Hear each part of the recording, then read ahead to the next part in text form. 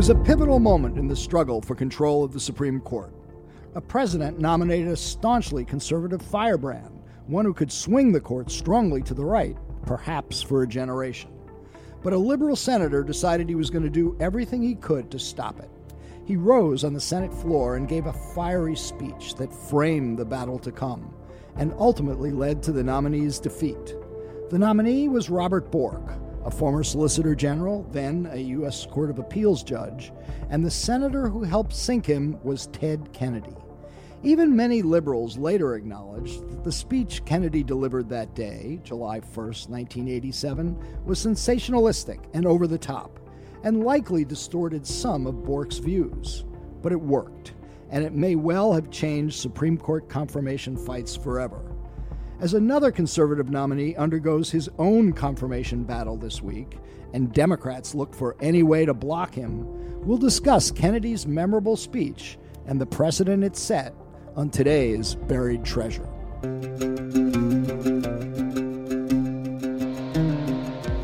I'm Michael Isikoff, Chief Investigative Correspondent for Yahoo News. And I'm Dan Kleidman, Editor-in-Chief of Yahoo News. You know, Danny, it's hard to reconstruct this many years later just what an epic battle the Bork nomination fight was, how important and consequential it was viewed for both sides.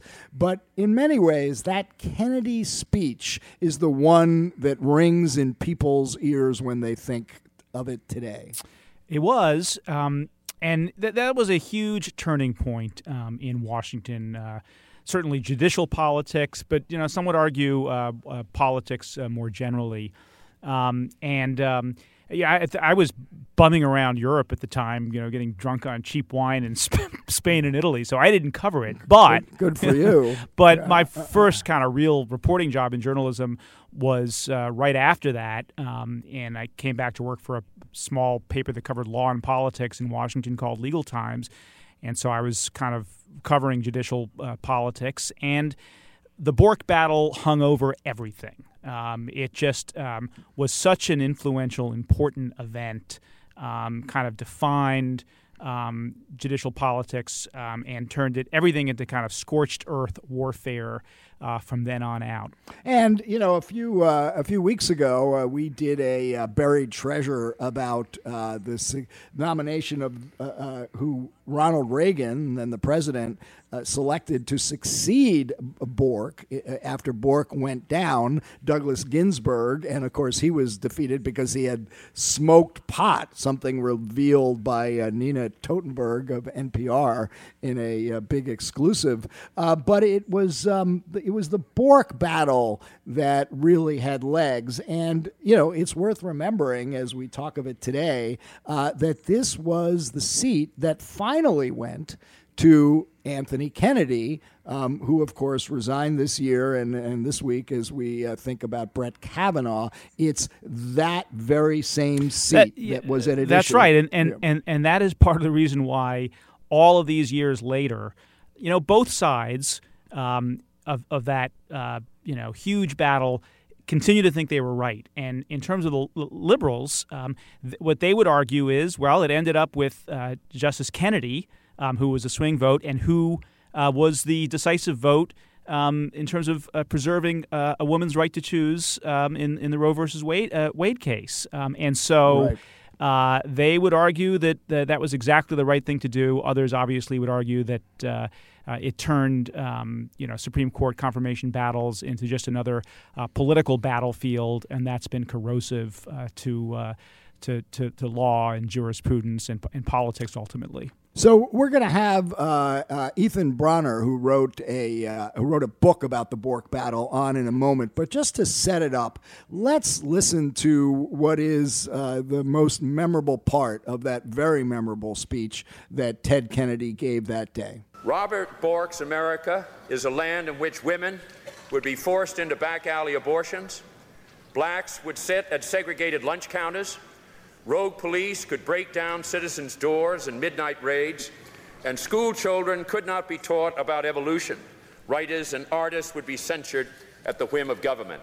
And the doors of the federal courts would be shut on the fingers of millions of citizens for whom the judiciary is and is often the only protector of the individual rights that are the heart of our democracy. Pretty vivid language, I'd say, as rhetoric goes. Yeah, vivid language, and the Democrats were completely prepared for this moment, and they caught the White House off guard. And it's kind of a rare example of the Democrats really outmaneuvering and organizing the Republicans, who at that point in our history tended to be more organized when these kinds of political battles took place. We are now joined by Ethan Bronner, who, as a reporter for the Boston Globe, covered the Robert Bork confirmation fight and then wrote a book about it, Battle for Justice, How the Bork Nomination Shook America. Ethan, welcome to Buried Treasure. Thank you, Mike. So we just played the most memorable line of that Kennedy speech, and in Robert Bork's America is a land in which women would be forced into back alley abortions, and it goes on. Set the scene for us of when Kennedy gave that speech. What was going on at that moment, and what prompted him to frame it in that really highly charged way? Sure. So it was Lewis Powell had retired from the court only a week earlier, and it was quite clear to those who cared about a conservative legal agenda that Robert Bork was going to be named. It was a huge campaign inside. I mean, it was somewhat similar to today. I mean, Reagan wasn't Trump, but the Justice Department in the Reagan administration is very much the center of kind of the Reagan Revolution, and they very much wanted Bork to be named, and they made sure he was. And the liberal left crowd that Kennedy helped lead knew very well that it was going to happen, and they were worried as hell about it because, again, like today with the Kavanaugh nomination, this was the so-called swing seat on the court, and the sense was that Bork was going to be able to turn a lot of things in the direction of the right, including abortion, and civil rights issues, affirmative action, those kinds of things. So what Kennedy decided to do was to sort of put it in the starkest terms possible. And with less than an hour after President Reagan nominated Bork, he got on the floor and he made this speech. And it was quite an extraordinary affair because, as you say, it sort of sounded like this was basically fascism on the way to America. And there was a lot of criticism about the speech. In fact, within the White House, there was a feeling that this was so insane that Kennedy had blown it. But in fact, what we saw over the coming few months was that the ability of the left liberal alliance to rise up against Bork was quite powerful and ultimately successful.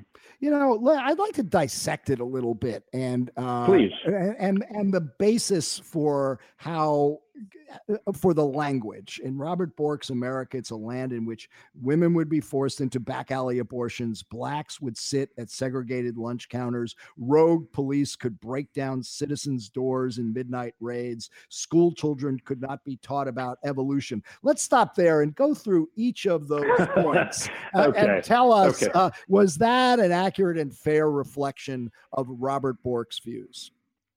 So, look, I think that the difficulty here is that the subtlety of what a legal debate is about as opposed to a policy debate. And, of course, they end up overlapping. And, of course, in the end, who cares whether it's a legal nicety? That was kind of Kennedy's view and the view of those around him. And to this day, they make no apology for the speech. But the idea that Robert Bork personally wanted back alley abortions, I think, in fact, that Bork, especially as he got older, in fact, did oppose much of legal abortion. But, you know, and I think he certainly would have been an element that certainly voted to overturn Roe versus Wade had he sat on the court. Had he publicly? Yes, absolutely. He thought Roe was a terrible decision. I don't think that he spoke personally about his opposition to abortion, but he ultimately converted to Catholicism, and I think did personally oppose abortion, yes. So that part is defensible, you would say. Well, it is vaguely defensible. I mean, I think that, look, this is, we don't want to spend too much time on each one of these, but I would say that the fact that someone thinks that Roe versus Wade is a bad decision and that abortion is a bad thing does not necessarily mean that he favors back alley abortions, right? I mean, in other words, he might, the way abortion would be litigated in this country and legislated would be state by state.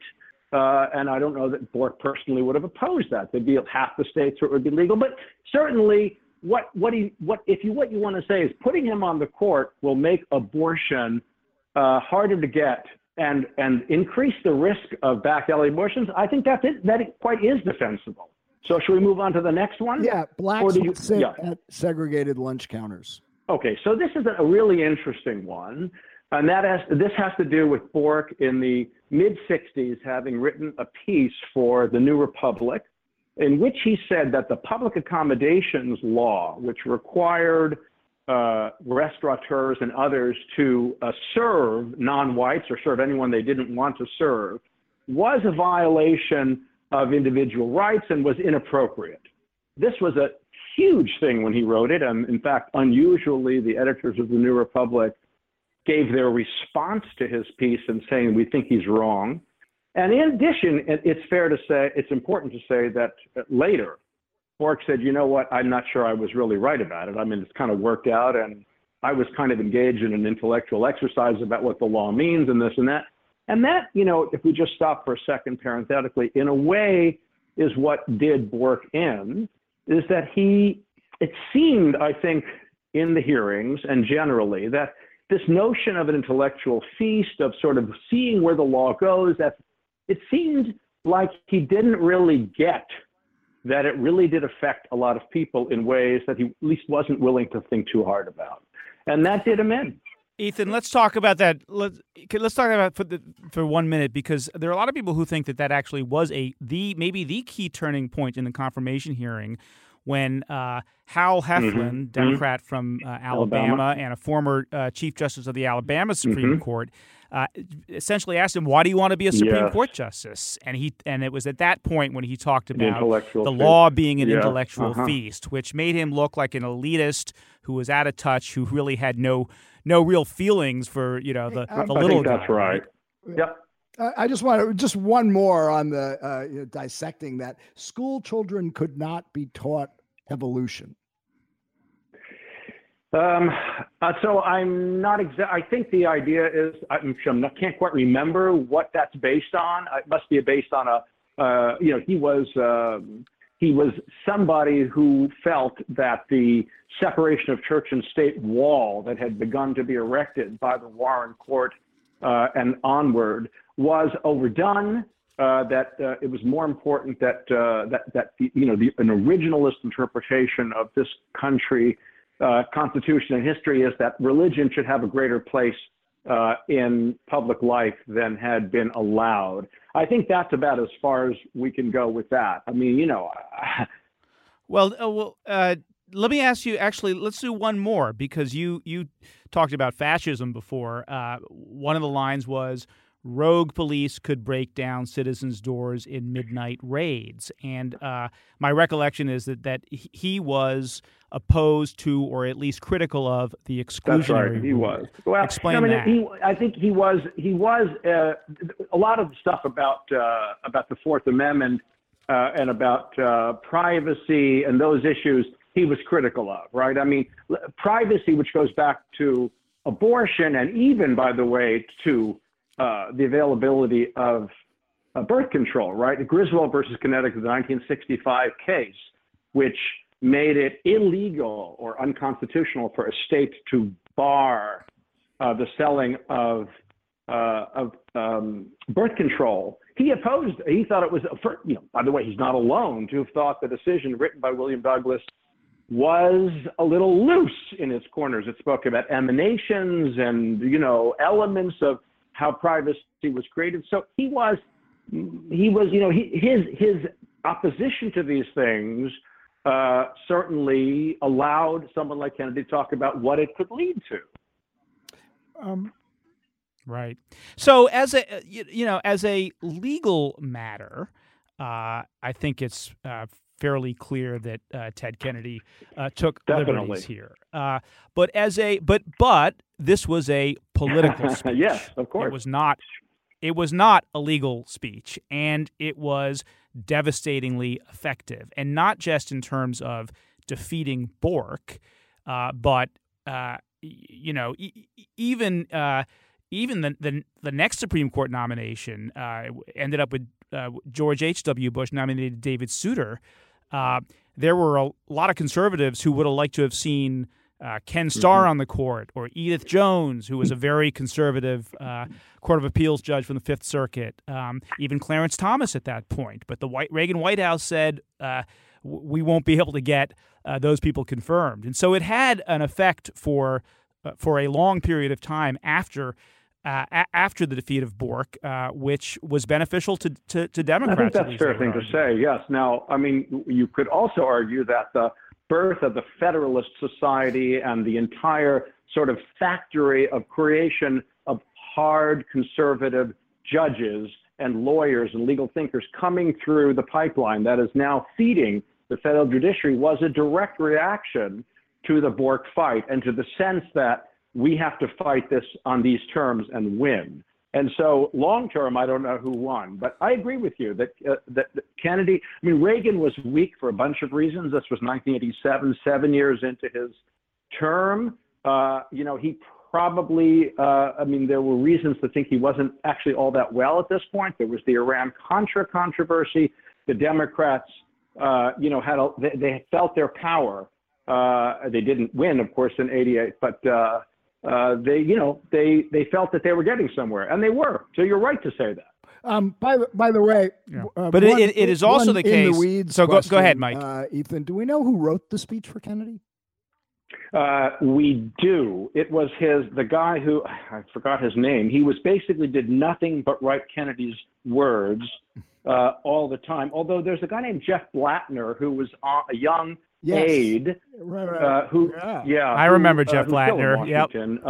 And I think he was the main writer of it. But there's another guy whose name is slipping my mind because it's been a while, who was sort of Kennedy's wordsmith, who wrote all the letters to black legislators. One of the other things to mention is that Kennedy not only did that, but he wrote 5,000 letters. This was, of course, pre-internet. But that summer, he wrote to every single elected black official in America at any level and said, you need to get on, and he ended up, there were preachers in black churches would take 10 minutes at the end of services to have everybody write an anti-Bork letter. They really made a campaign out of it. I was talking before you came on the show that this was a kind of a rare example of the Democrats really out-organizing and out-maneuvering the Republicans, who tended to be better at this sort of thing at the time. And they really used kind of Madison Avenue tactics, direct mail, and advertising, and all sorts of and of course the liberal interest groups who mostly fought among themselves on things really came together. That's absolutely for this fight. true. Isn't that right? Isn't that a big part of the story? Of course, that Bork had written things that seemed offensive on so many levels: women, minorities, free speech, a whole set of things. He also had raised questions about whether free speech, which, by the way, has become a right-wing issue these days, but in those days was still a left-wing issue, that it should be limited to political speech. So he had a whole bunch of, he was a very had a very fertile mind and did raise legitimate questions, but it was a little scary for people to see him on the high court. In particular, and something we haven't said in this conversation, which is that from the late 50s on or mid-50s on, the courts were seen as kind of a way to move progressive society forward by those who felt legislators were not getting there. So this began a move back in the other direction, but it was a huge thing at the time. Idealists of the left believed that the courts were their domain, and this looked like it was going to start shifting. And of course, we are seeing that now. It seems to me that the long-term significance of this speech is twofold. One is, and I want to hear your thoughts. Tell me if you agree Mm-hmm. or want to add or subtract, that this was the moment that Supreme Court confirmation fights, which in the past, were about personal integrity issues and the qualifications of the nominee, became purely ideological. And that has extended, obviously, to this day, as we're seeing in the Brett Kavanaugh fight. And secondly, it was the moment after Bork, who was quite robust in responding during his confirmation hearings, when we got nominees who said virtually nothing during these confirmation fights, saying, the most bland responses you could give: stare decisis, I respect the law and the facts, the precedent. And you really were never able, post Bork, to explore the ideological views of the nominee, because they wouldn't give it to you for fear of being borked. And nor would they write law review articles that could in any way jeopardize a potential nomination. Right. No, I think all those things you said are absolutely true. Look, Kavanaugh does have a history here.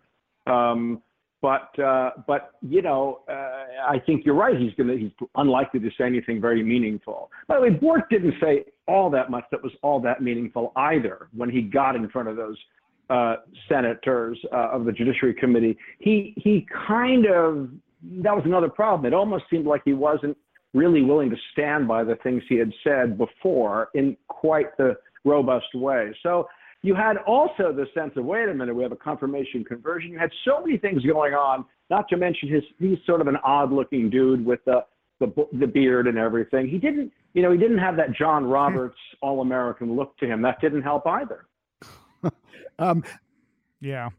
Another big difference, I think, is that the Bork hearing just riveted the nation. I mean, we'd not seen anything quite like that. And in preparing for this conversation, I read that, Arlen Specter received something like 140,000 calls and letters from constituents. That had never happened before. And people are not really paying close attention to the Kavanaugh hearing. I was just talking to one of my colleagues who does social media for us, and we're live streaming it on Facebook, and we had 400 listeners.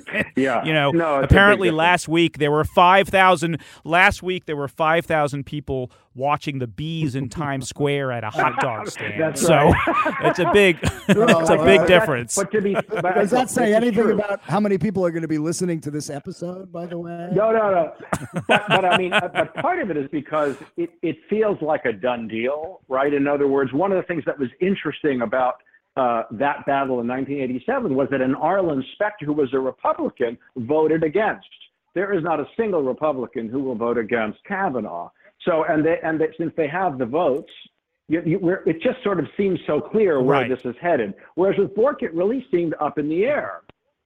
Right. Yeah. Well, suspense is always a good thing for viewership. One final parallel worth noting on this, which is, of course, just before those words that we played from Ted Kennedy, he spoke about Bork's role during Watergate. He was the guy who fired Archibald Cox when the Attorney General, Elliot Richardson, and the Deputy Attorney General, William Ruckelshaus, would not do it. And Kennedy made much of that Bork's protection of Richard Nixon and his expansive views of executive power challenged the idea that a president was accountable to the law. And of course, that's going to be a very central issue that Brett Kavanaugh is going to have to address, given his expansive views of executive power and the context of this confirmation fight coming during a period that Donald Trump is still under criminal investigation by both a special counsel, Robert Mueller, on the Russia matter, and the prosecutors in the Southern District of New York. Yep, I agree with you. I mean, I will say that, to continue the parallel of why this one is not getting everybody all exercised, I don't think that Bork's role in the Saturday Night Massacre ended up playing much of a role in the battle, right? I mean, it was one of those things, as I say, you looked for everything you could to use against him. I mean, the Kennedy and his allies threw everything up against the wall. It wasn't really what stuck. In this case, it's a little different because of what you just said about the president being under investigation. That was not the case, of course, with Reagan or at that moment. But I think it's a less sexy issue, except now. But again, there's just not a chance. Absent some major flub by Kavanaugh. Right. Unlikely. You're probably right. But certainly the echoes of the Bork battle and Ted Kennedy's vivid rhetoric hang over and are something to be remembered as we watch these confirmation fights, this confirmation fight over Brett Kavanaugh. Ethan Bronner, thanks a lot for joining us on Buried Treasure. It was a great pleasure, both you, Dan, and Mike. Thank you guys so much. Best of luck. Thanks. And by the way, your book, Battle for Justice, I've got a dog-eared, heavily underlined copy of it somewhere. I studied it closely. It's a terrific book. Thank you so much. And everyone should read it. I really appreciate your saying it. Thanks to Ethan Bronner for joining us on this episode of Buried Treasure. Don't forget, you can subscribe to Skullduggery on Apple Podcasts or wherever you listen to your podcasts. And tell us what you think. Leave a review. We'll talk to you on Friday.